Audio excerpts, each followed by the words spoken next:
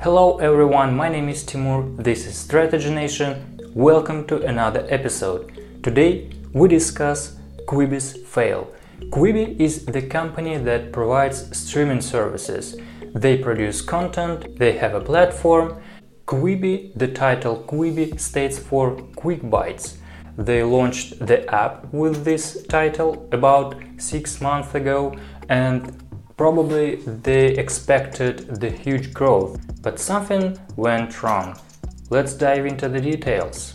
The company was founded by two heavy influencers from Disney and HP, and they raised about $1.8 billion, incredible money, for the company in 2 investing rounds, and they assembled a team of TV stars, celebrities, brands, expensive companies. Most probably they wanted to accumulate most expensive people, most expensive celebrities and companies to produce something really amazing content and reach their audience. By the way, their audience are mostly young people, millennials, and the main feature of their platform is that it is mobile first. You can watch their content in a portrait mode or flip and watch it in landscape mode.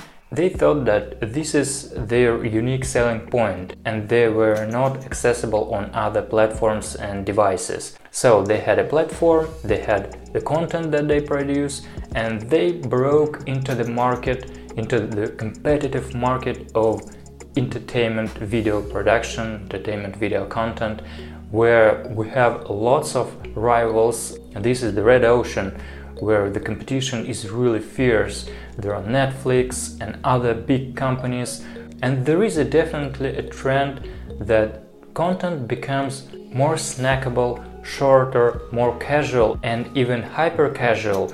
And the main goal of Quibi was to produce 10 minutes length or even less videos, engaging videos, and provide it only via mobile devices. This was their main strategy they relied on. It's okay when startups fail, because the success rate in entrepreneurship is very low, especially when it comes to big companies, big markets. But if a company breaks into a big market and raises much investments like $1.8 billion, it definitely has to plan everything in good details, and there has to be an agile approach and the roadmap of the milestones and the movement from MVP to MVP. But what has gone wrong? Why Quibi has failed? Let's dive in. Its founders state that the main reason for the failure is pandemic situation, and probably they want to hide their challenges and issues behind this reason. But if we take a look at other streaming companies, they feel very well, they are growing. That's why this reason seems a little bit fake, probably. There are some figures that can help us to understand the entire situation and the case. So they offered a free trial period about 3 months. After this trial period, a consumer has to pay for the subscription to continue to use this service. But there is a very interesting thing, that the churn rate was incredibly high, about 92%, and only 8% continued and subscribed to the service. The conversion rate is extremely low, and we can assume that the retention rate is extremely low as well. And we remember that the retention rate is the most important metric for such services.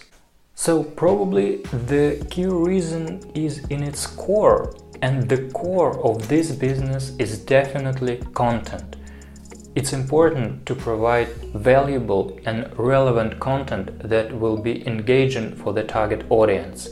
And I investigated some reviews across the internet about Quibi, about its content, and found that people are not very happy with it. They don't want to return and to watch this content from this streaming service.